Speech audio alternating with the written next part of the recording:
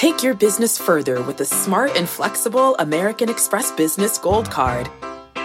It offers flexible spending capacity that adapts to your business.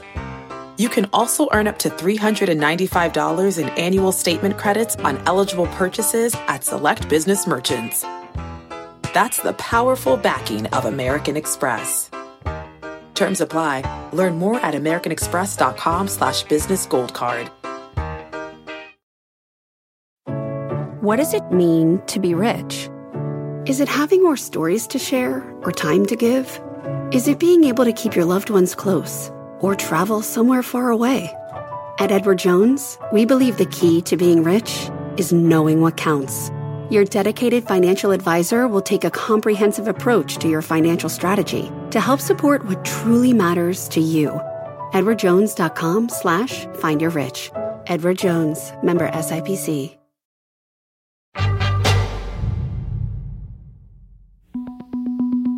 I've interviewed all kinds of people on this show, but so far, I've avoided having guests who are activists. I have nothing against activists. It's just that they often aren't that much fun to talk to. They believe so deeply in their cause, and they want you to also believe so deeply that there isn't much room for thoughtful conversation. Well, today I'm breaking that rule because my guest, Bruce Friedrich, is a very unusual activist. He started his career at PETA, People for the Ethical Treatment of Animals, and his early exploits included streaking naked at Buckingham Palace in front of Queen Elizabeth and President Bush, and utilizing large quantities of fake blood during New York Fashion Week. But over time, he came to believe that the best way to achieve social change was by using the power of markets. So in 2016, he founded the Good Food Institute, or GFI. It's a nonprofit dedicated to the idea that through science, we can create plant-based and cultivated proteins that will prove a better way of feeding the world than traditionally produced meat. The goal isn't to convince people meat is bad, but rather to provide substitutes for traditional meat that are so tasty and so cheap that the demand for old-style meat simply fades away. Welcome to People I Mostly Admire with Steve Levitt. I have a personal interest in what the Good Food Institute is doing because I love the taste of meat, but I also love animals. And I've got a vegetarian wife and kids that are vegan. So consequently, I eat way less meat than I otherwise would. Now, my biggest concern about this interview is how will I keep it focused on what I see as the most important points, like the interesting economic issues around the negative externalities of meat production, and the conflicts that arise when a huge, well-established meat industry faces possible collapse as a consequence of better technologies for producing protein. My guess is that I'm going to be coming at this topic from a perspective that Bruce Friedrich rarely encounters, and my fear is that I won't be able to get him off his usual script, the speech he has to give over and over.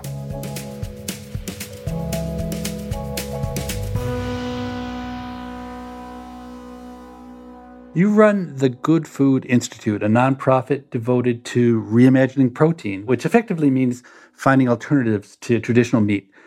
And I'm very interested in both the science and the economics of reimagining protein.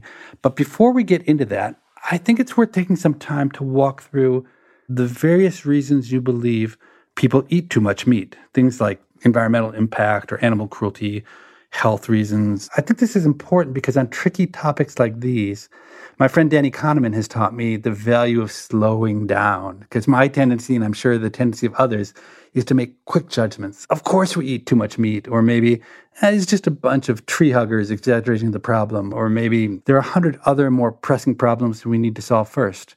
And actually, I think those are probably 3 opinions in my own life I've expressed over this exact issue. So on a podcast like this, we have the luxury of time and the luxury of thoughtful, data-oriented listeners that are interested in knowing the facts. So how about we start by talking about the environmental impact of meat production? What can you tell us about that? GFI was set up to answer the questions, how do we feed almost 10 billion people by 2050 without lighting the planet on fire, essentially? And we specifically look, as you said, at reimagining protein. And there is a recognition that there are significant external costs to the way that we produce protein today. And this just makes intuitive sense if you think a little bit about it. The idea of growing lots and lots of crops to feed them to animals so that we can eat animals is vastly inefficient. So, according to the World Resources Institute, the most efficient animal at turning crops into meat is the chicken, and it takes 9 calories fed to a chicken to get 1 calorie back out in the form of that animal's chicken meat. Let me stop you there, because the thing about that is, while it's true and it's really inefficient, the people who are raising chickens are paying that price, right? So there's a market for land and a market for feed. It's not a good technology for creating meat, but it's not an externality in the sense that economists think about it. It's not a cost that's outside the market. It's in the price of chicken. So I think you wouldn't necessarily say people are eating too much chicken because it's priced in. Does that make any sense to you? Yeah, that makes tremendous sense. I think that the externality comes at the next stage in terms of the climate impact. Okay. The first thing to say about the 9 calories in to get 1 calorie back out is that it does mean 9 times as much land, 9 times as much water, 9 times as many pesticides and herbicides. The external costs really start racking up when you think about the climate impact of growing so much more crops, when you think about the fact that you're then shipping those crops to feed mills in gas-guzzling, pollution-spewing vehicles, you're operating the feed mill, you're shipping the feed to farms in gas-guzzling, pollution-spewing vehicles, you're operating the farm, you're shipping the animals to slaughterhouses, you're operating the slaughterhouses. There's multiple extra stages of fossil fuel burning. It's multiple extra stages of both polluting and energy-intensive factories. And when you add up all of that environmental impact, the United Nations says no matter what environmental issue you're looking at, so water use, water pollution, greenhouse gases, biodiversity loss, desertification, from the smallest and most local to the largest and most global, industrial animal agriculture is one of the top 3 causes. And on climate change specifically, about 14.5% of global climate change, according to the United Nations, according to the FAO economists, is attributable to industrial animal agriculture, with all of the sort of existential risks that come alongside those costs. Okay, key to that is that these are externalities. So let me just define for our audience externalities in case they don't know what I'm talking about. An externality is a cost that is outside of a market transaction. So it is a cost that's borne by some innocent party, someone who's not voluntarily participating, and consequently the market doesn't take it into account. And so this is a form of market failure.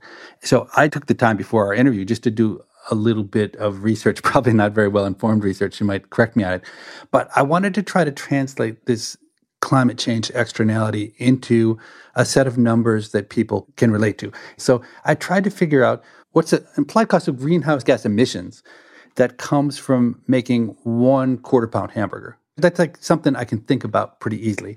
So I just Googled pounds of carbon dioxide equivalent per quarter-pound hamburger, and I got 8 pounds. Any idea if that's a reasonable estimate? I don't know what the precise equivalent is.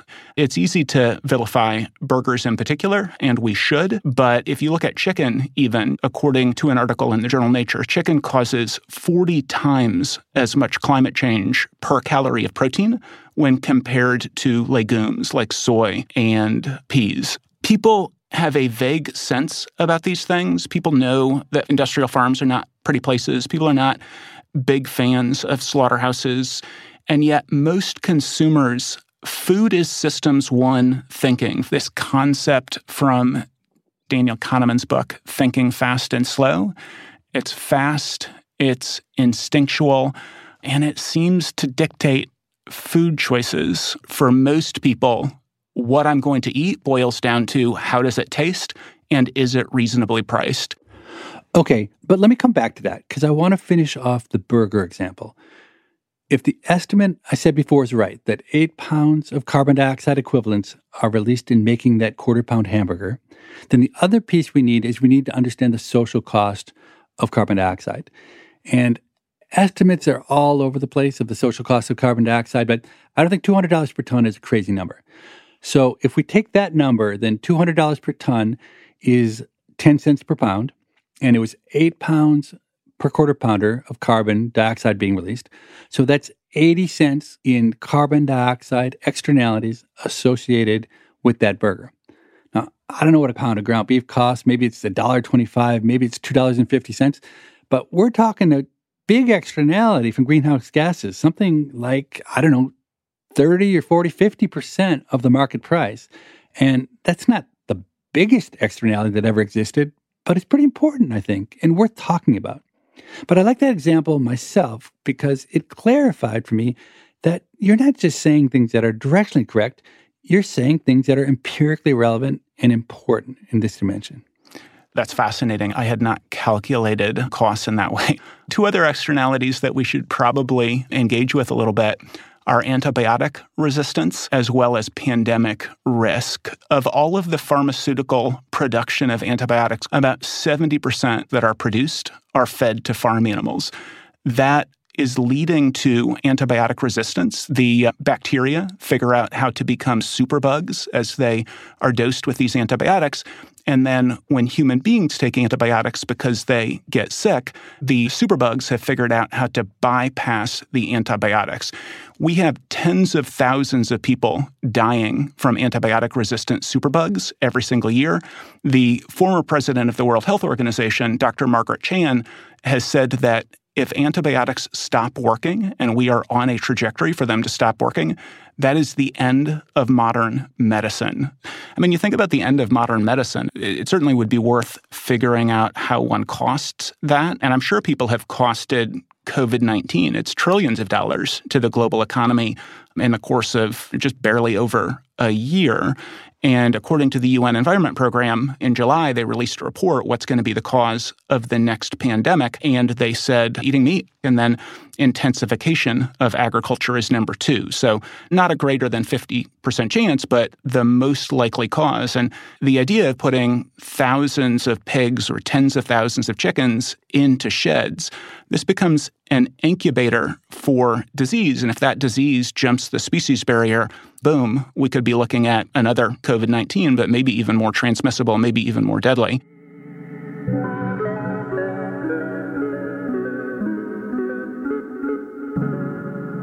I want to hit one more externality, which is animal cruelty. So livestock live horrible lives. And I think we could go down the rabbit hole there. But just to give a flavor of the harsh existence of animals raised for meat, what do you think some of the most egregious features are of factory farming? Confinement agriculture, so gestation crates for pigs, battery cages for hens. Chickens and pigs are animals in the same way that dogs and cats are animals, but where all 50 states have felony anti-cruelty laws. So it would be illegal to take a dog or a cat, take 5 of them and put them in a cage, or take one of them and put them in a crate the size of their body and never let them out. For chickens and pigs and cattle, as long as it is standard agricultural practice, it is legal. But those are 2 basic ways that eggs and pork are created. And it's psychologically traumatizing, as it would be to a dog or a cat. The animal's muscles and bones waste away, just like yours would if you were never able to move. The animals end up with all kinds of sores, similar to bed sores, all over their bodies. It's a pretty harsh existence. So I know we can't get inside the minds of animals completely, but is it the feeling of animal ethicists that if you asked these animals whether they would have preferred not to be born, do you think they would say yes or no? I've always wondered about that. I think for a battery hen or a gestation crate pig, it's a life of unmitigated misery. So I would guess that most people would think not existing would be far preferable.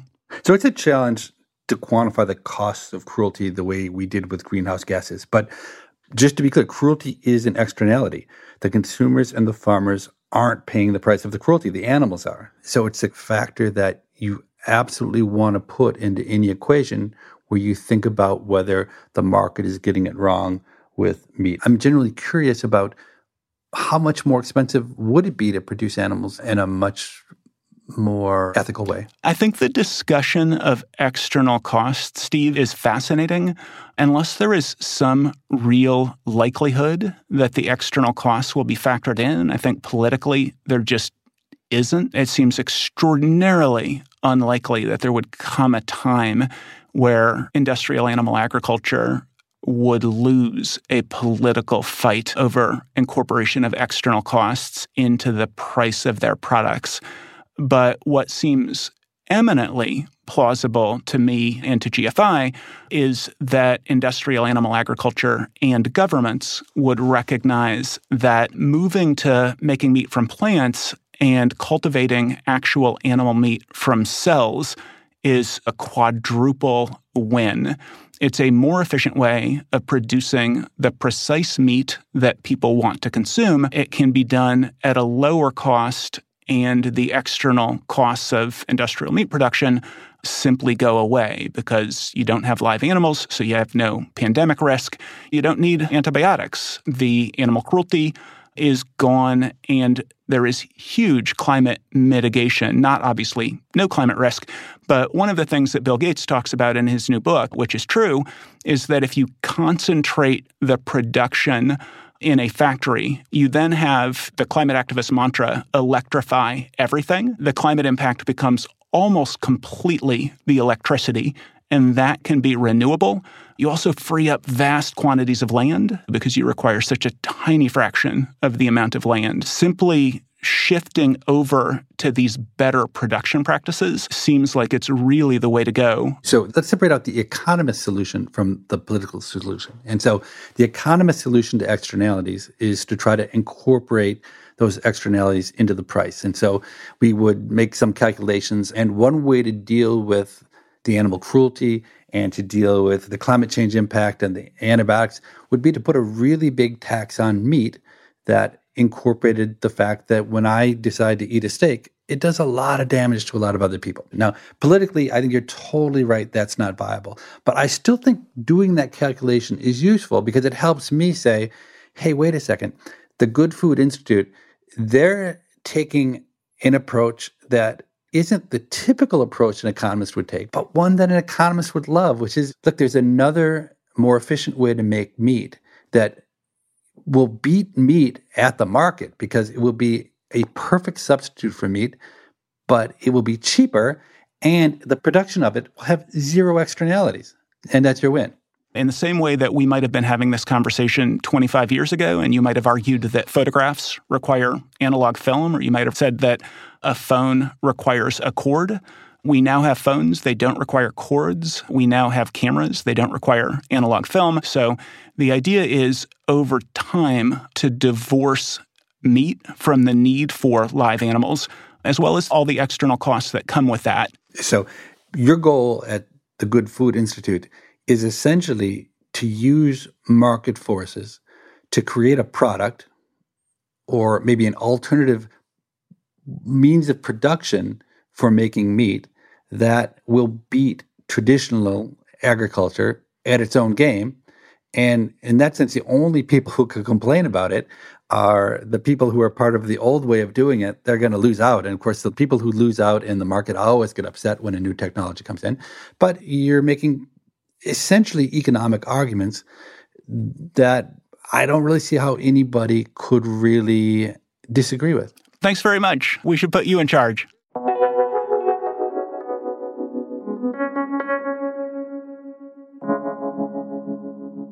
Okay, so there are three broad approaches with respect to the science of alternative meats. Could you talk a bit about each of these? Sure. So what had happened with veggie burgers, veggie nuggets, veggie fish sticks up until the end of roughly 2008, 2009, the way people thought about these products is that they are for vegetarians and flexitarians. They're for people who don't want the meat experience. And then Ethan Brown of Beyond Meat came along and he said, wait a minute, meat is made of lipids, aminos, minerals, water. That is all meat is. Plants have those constituent parts as well. I believe I can give consumers the precise meat experience, but I can do it with plants. And the idea is just to hire scientists, take plants, and figure out how to replicate the entirety of the meat experience. So tell me about cultivated meat. With cultivated meat, you can cultivate the cells directly. So you essentially take a biopsy from a chicken or a fish or whatever animal you want to grow. You bathe those cells in nutrients. You put those cells on a scaffold so that they can multiply and grow, and then you harvest the meat. It is a significantly more effective way of creating meat, and it doesn't require antibiotics, doesn't grow feathers or skin or bones or anything that you don't want from the animal, and you end up with literally the exact same meat. So is that a reality or is that science fiction? That is totally a reality. And I will say, when I started the Good Food Institute a little over 5 years ago, I was pretty convinced that cultivated meat was going to stay a university project for quite a while. And Uma Valeti started a company called Memphis Meats, which has investments from both Tyson Foods and Cargill, two of the three biggest meat producers in the world. And they are cultivating meat. There are now 70, 80 companies cultivating meat, and they can all do it at fairly high price points. There's a company in Israel that I believe said that a chicken breast is now costing $7.50. That's not high at all. I thought you were going to say $7,000 for a chicken breast. A few years ago, it was $7,000 for a chicken breast. And GFI, we just commissioned a techno-economic analysis, and we worked with a government agency in Singapore, as well as more than 15 companies that are working on cultivated meat. And the analysis says just north of $2.50 per pound by 2030. That is for ground meat. So for whole cut meat to compete with fish sticks and chicken nuggets, we have a little ways to go. Okay, and how about the third approach, fermentation? Fermentation is very similar to cultivated meat, except that you are using generally fungi. So the company Quorn, which is not as well known in the United States, but is by far the dominant non-animal-based meat. They're basically growing fungi in sheets, and it is just insanely efficient. And the products already are pretty close to resembling the mouthfeel of meat. So the hope and expectation is that hiring meat scientists and chemical engineers and food scientists, we may be able to replicate the meat experience even more quickly. There's probably not a real reason to believe that when the market shakes out that all three of these approaches will necessarily have a role. But do you have a hunch as to which you think might be the most important 50 years from now or 100 years from now?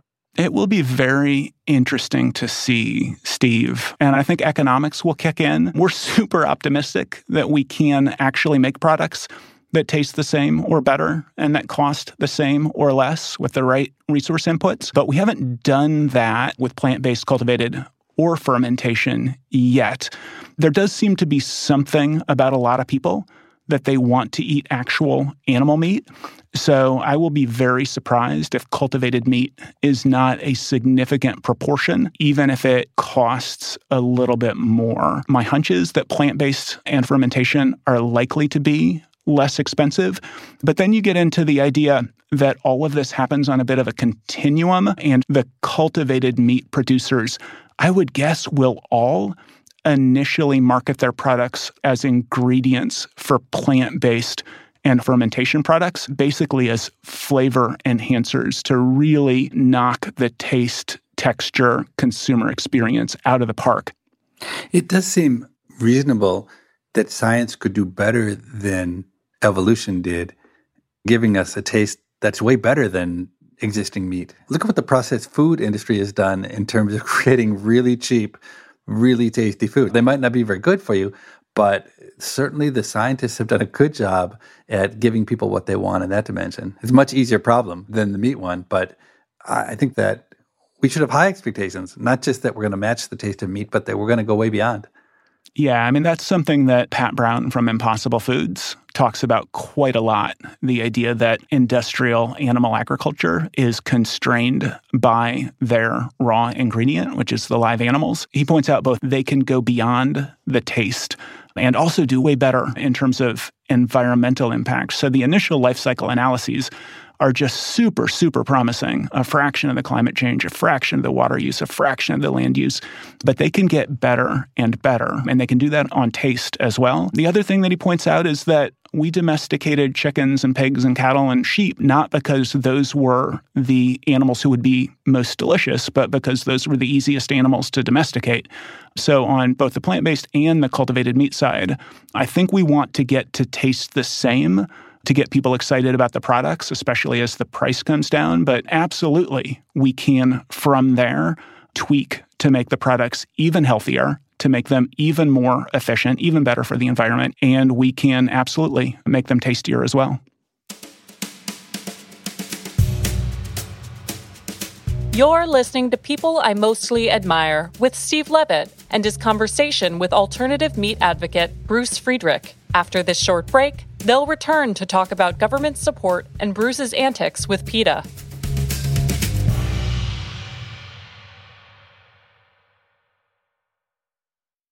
Old Dominion Freight Line was built on keeping promises. With an industry-leading on-time delivery record and low claims rate, we keep promises better than any other LTL freight carrier because we treat every shipment like it's our most important one, which means we do the little things right so that we can keep our promises and you can keep yours too. That's what drives us. To learn how OD can help your business keep its promises, visit odfl.com. Old Dominion, helping the world keep promises.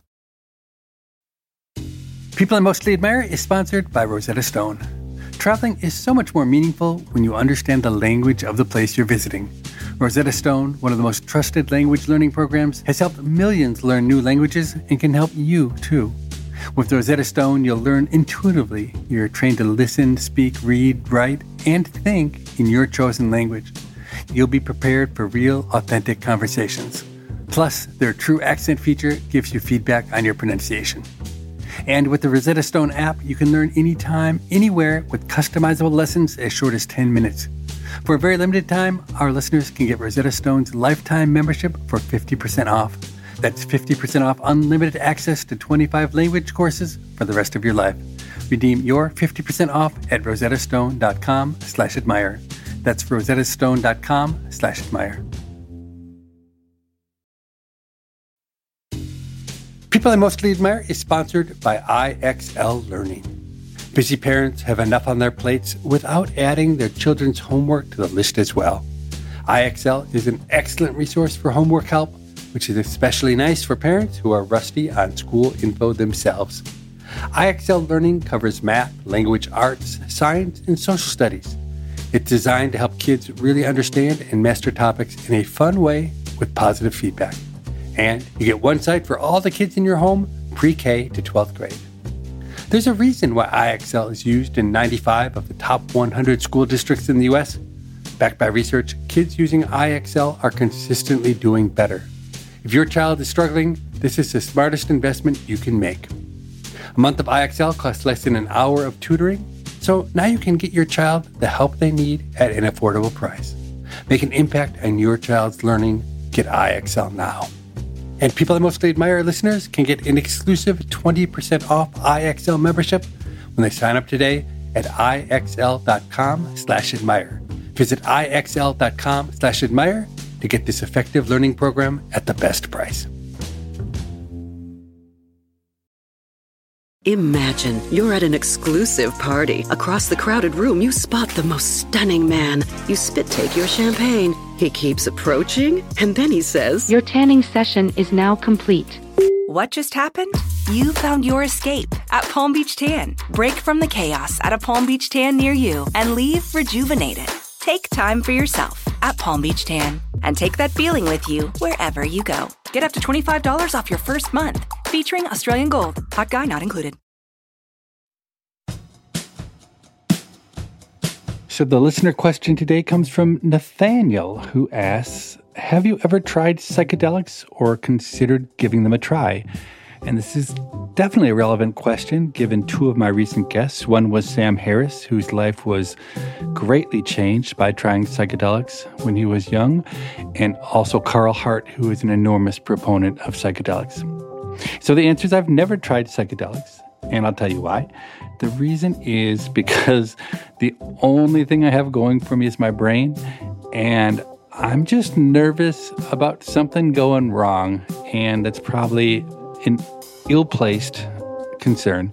But in a world in which you don't really know what you're ingesting because things are illegal, I just think the cons outweigh the pros. Now, in a world like Carl Hart advocates, and if you haven't listened to that episode, he's in favor of complete legalization of all kinds of drugs, where you could get access to safe, medical-grade psychedelics. I might be willing to give it a try, but honestly, I'm not that tempted. I'll tell you something that will surprise you for sure, though. If I found out that I was terminally ill, one thing I might do is take up smoking cigarettes. Now, I've never really smoked in my life, and I don't know much about smoking, but I do know enough people who have said to me, oh my God, smoking is the best thing I've ever done.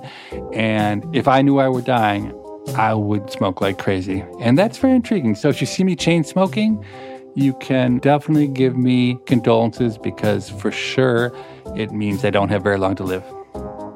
Thank you for that question, Nathaniel, and send in your own questions to Pima, P-I-M-A, at Freakonomics.com, and I might be able to give you the answer over the air in the near future.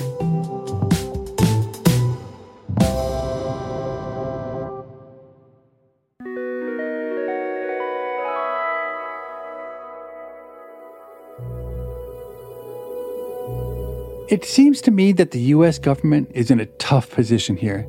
We have these amazing new technologies being developed around meat, and there are probably huge social returns to R&D in this area, which suggests that the government should be generously supporting the research. But my hunch is that the politics of this, the power of big agriculture, it makes it impossible. So I'd like to get Bruce's take on that issue, and then I want to take the conversation in a completely different direction. Bruce has spent his life trying to change people's minds. He's also written a really nice book about it, and he's shown he's willing to change his own mind and radically shift course. So I want to hear his thoughts on all of that. Do you have a sense of what total government expenditures are per year on R&D in alternative meat? It is vanishingly small. 100 million or something like that? Oh, way less. In the United States, plant-based and cultivated meat, up until 2020, the sum total of spending was less than $500,000. Just to give a sense of how small that number is, my impression is at the U of C, to run a single lab for a single scientist is $2 million. And so we're talking about the U.S. government's entire budget for subsidizing this is 1/4 of one scientist. GFI has been working on lobbying to change that from the Capitol Hill side, and then we have scientists working on it, reaching directly out to grant makers from the National Institute of Food and Agriculture, as well as the National Science Foundation, and then we actually work with scientists on their proposals as well. UC Davis just got a $3.55 million grant from the National Science Foundation, and GFI wrote a letter of support. Just to draw the contrast between the really meager amount of funds that are being invested by governments in this kind of R&D is the amount of money that the U.S. government puts into subsidies of meat and dairy producers. And that turns out to be a distortion to the market, right? Because of that subsidy, if it's being passed through to the consumers in the form of price reductions, that's again leading to too much consumption of meat relative to what the optimal would be from an economic perspective. But it also creates a big barrier to entry to alternatives to meat, because the alternatives are not being subsidized. And it seems to me a real mistake to take an emerging technology and not only not let it be on a level playing field with the traditional technology, which is conventional farming, but also to make it fight this uphill battle, because the old way gets billions in subsidies and the new way gets $3 million in research funds. Subsidies are probably not a great thing, but they're probably not impacting the price in the same way that something like a carbon tax would if that were politically tenable. They're also not impacting to the same degree that some of the market programs that governments run do in terms of driving up demand and consequently cost. But at the end of the day, those things are pretty politically untouchable. GFI is focused on Singapore and Israel because they are technologically extremely advanced and they have governments that are particularly all in on food technology that will allow those countries to feed themselves. And you look at Benjamin Netanyahu saying that Israel is going to be a leader on plant-based and cultivated meat. You look at Singapore being the first country to approve the sale from a regulatory vantage. Markets and science are global. So an innovation in Israel can bring down costs in rural China, bring down costs everywhere. That's how supply and demand works. But as you rightly noted, governments should be incentivizing this in a big way. And our hope and expectation is that year after year, as we go forward, more and more that will happen. So a skeptic might say, well, why isn't the private sector enough? Beyond Meat spent $18 million on R&D in 2019. Impossible Foods probably spends more. Why do you think there's a need for this more open source investment in R&D? For the same reason that agriculture warrants billions of dollars in government support, and renewable energy and other climate mitigation strategies warrant tens of billions of dollars in government support, and global health initiatives warrant more than $100 billion, even pre-COVID, in government support. So on the one side, addressing external costs specifically, governments should be ensuring that antibiotic resistance is mitigated. Governments should be working to stop the next pandemic, and government should be working to meet their obligations under the Paris Climate Agreement to keep climate change under 2 degrees Celsius. And none of that's going to happen if industrial animal meat consumption continues to go up and up and up. And then the flip side of that is the incentive of the economy and the idea that making meat from plants and cultivating meat from cells is likely to be the future of meat. And the economies that prioritize that, they are going to be supplying meat for the world. The United States currently is a huge meat producer and a huge meat exporter, but just like China is crushing the United States on lithium-ion batteries, and just like China is crushing the United States on solar panel production, if we're not careful, other economies, including China, could prioritize biomimicking meat with plants. They could prioritize cultivated meat, and that could be where the jobs and the production go. We don't want to let that happen. You're making a very compelling case for really big government investments in plant-based meat. The government is doing almost nothing. Is that because the government is stupid? It's not like this emerges yesterday. Why is the U.S. government so far behind? Well, I think if you look at anything that governments have incentivized, there has been a voice saying to the government, hey, you need to look at this and do this. And until the Good Food Institute came along, all of the activity in this was private sector. And it really does require the Good Food Institute to say to the government, hey, you have a role here similar to the role that you have incentivizing renewable energy, similar to the role that you have incentivizing drug development, similar to the role that the USDA has taken since it was founded to promote U.S. agriculture. And our hope and expectation is that the call for this is going to get bigger and bigger.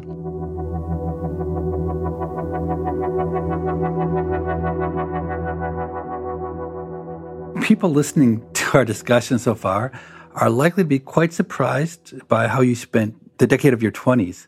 You sound so market-based and nerdy and traditional, but you were quite the radical in your day.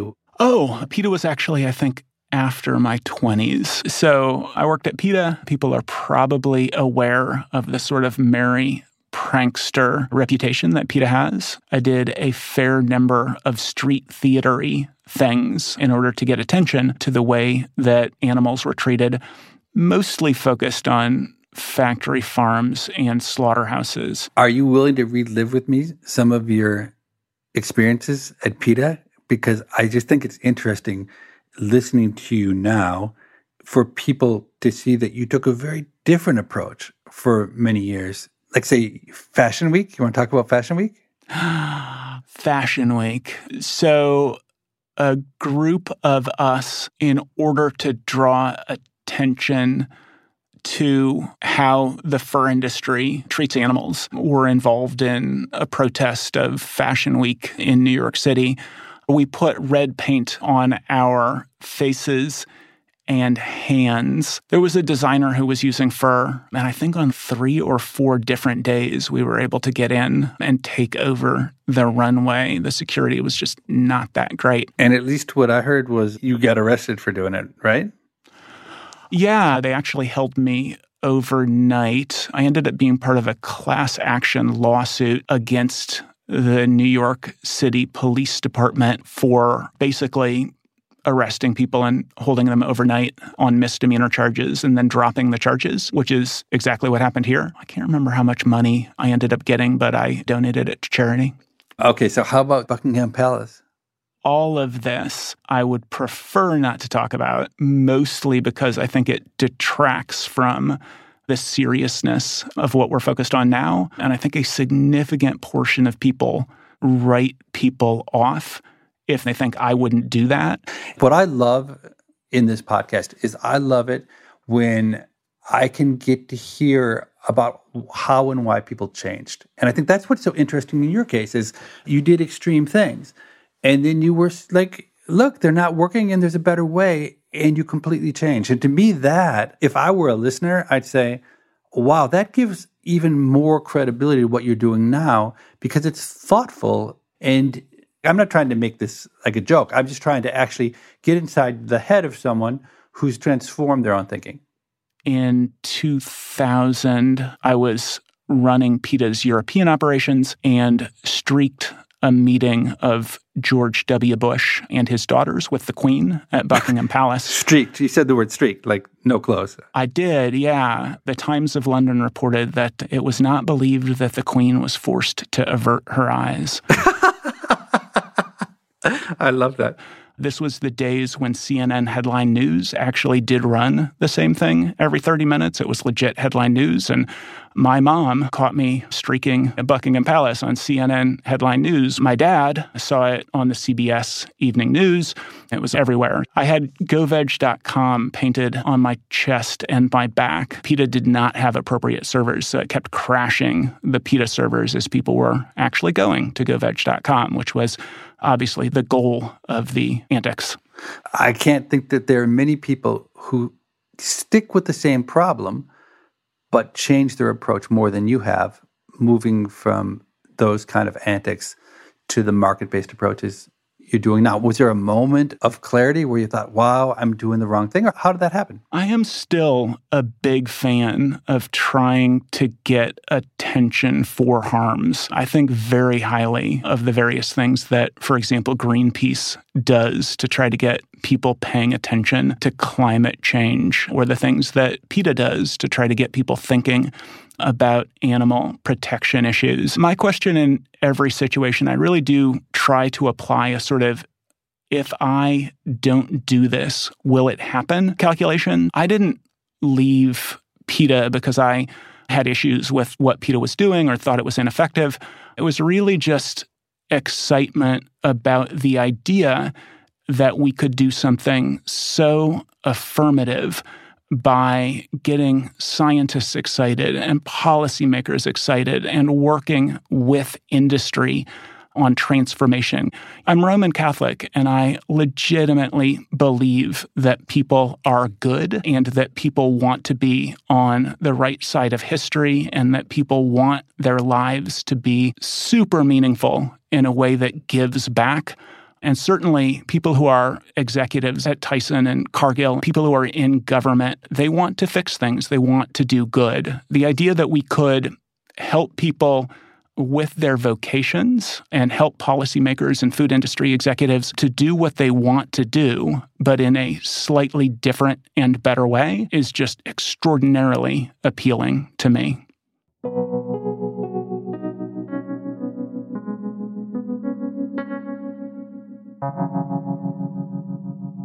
So you wrote a book in the past that I found a really compelling discussion of persuasion and what it takes from the perspective of an activist to be persuasive.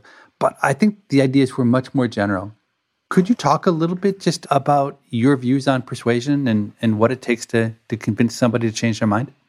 So I co-authored this book with one of my coworkers now at the Good Food Institute. His name is Matt Ball. And basically, we attempted to learn the lessons of our decades of activism, both things we had done wrong and things we had seen other people do wrong. There is the stereotype of the angry, judgmental activist, and it is a stereotype because it is far too often true.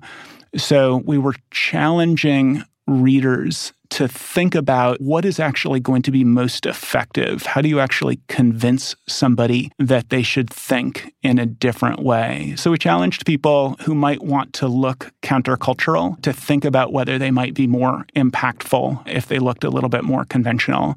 We challenged people who might want to yell at people to think about whether yelling is particularly effective in changing your mind.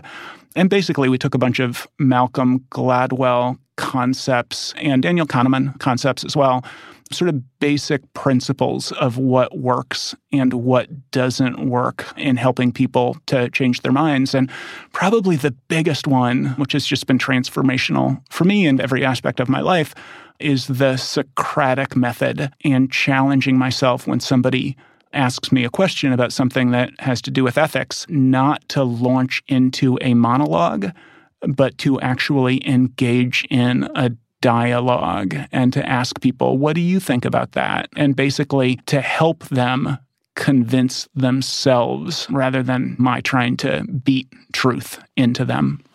A quote from your book, it says, "To succeed in freeing people to express their compassion, to open their hearts and minds, our interactions must be rooted in empathy and understanding, working with an individual's motivations, fears, desires, and shortcomings, instead of approaching with a fighting mindset." I really like that. It goes against human instinct to approach adversaries with compassion, but I suspect you're right. That's the way to turn an adversary into a friend.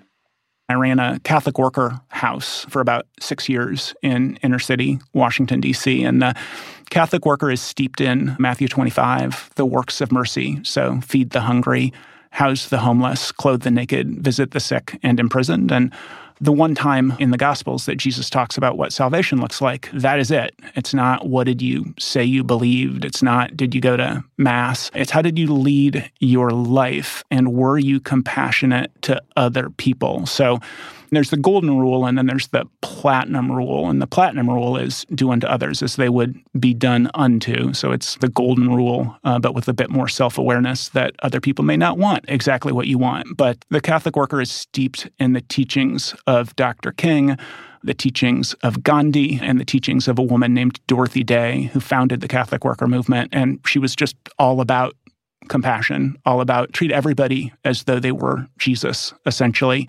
And there's no such thing as not deserving it. Bruce Friedrich's book is called The Animal Activist Handbook, Maximizing Our Positive Impact in Today's World. And I have to say I found the lessons in the book to be much more broadly applicable than the title would suggest. It's really interesting to me that in 2 interviews I've done recently, one with Robert Sapolsky and this one with Bruce Friedrich, 2 very different people with completely different training and life experiences, they've ended our discussions in the exact same spot, arguing that there's no such thing as a person being undeserving.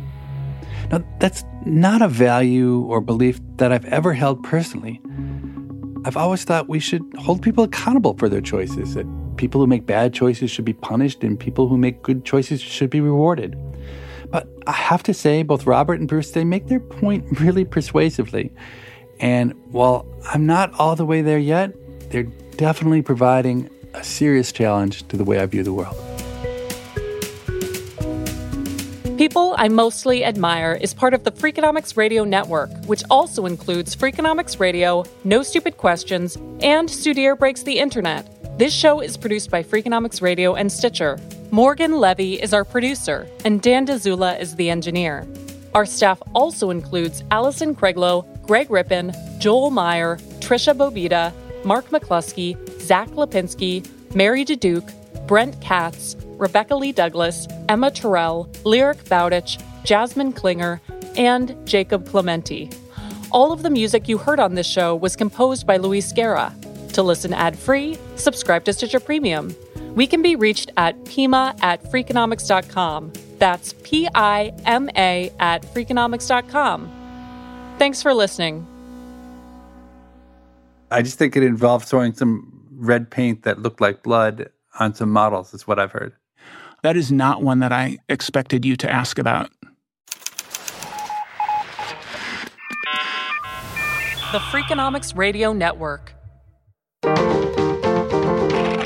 Stitcher.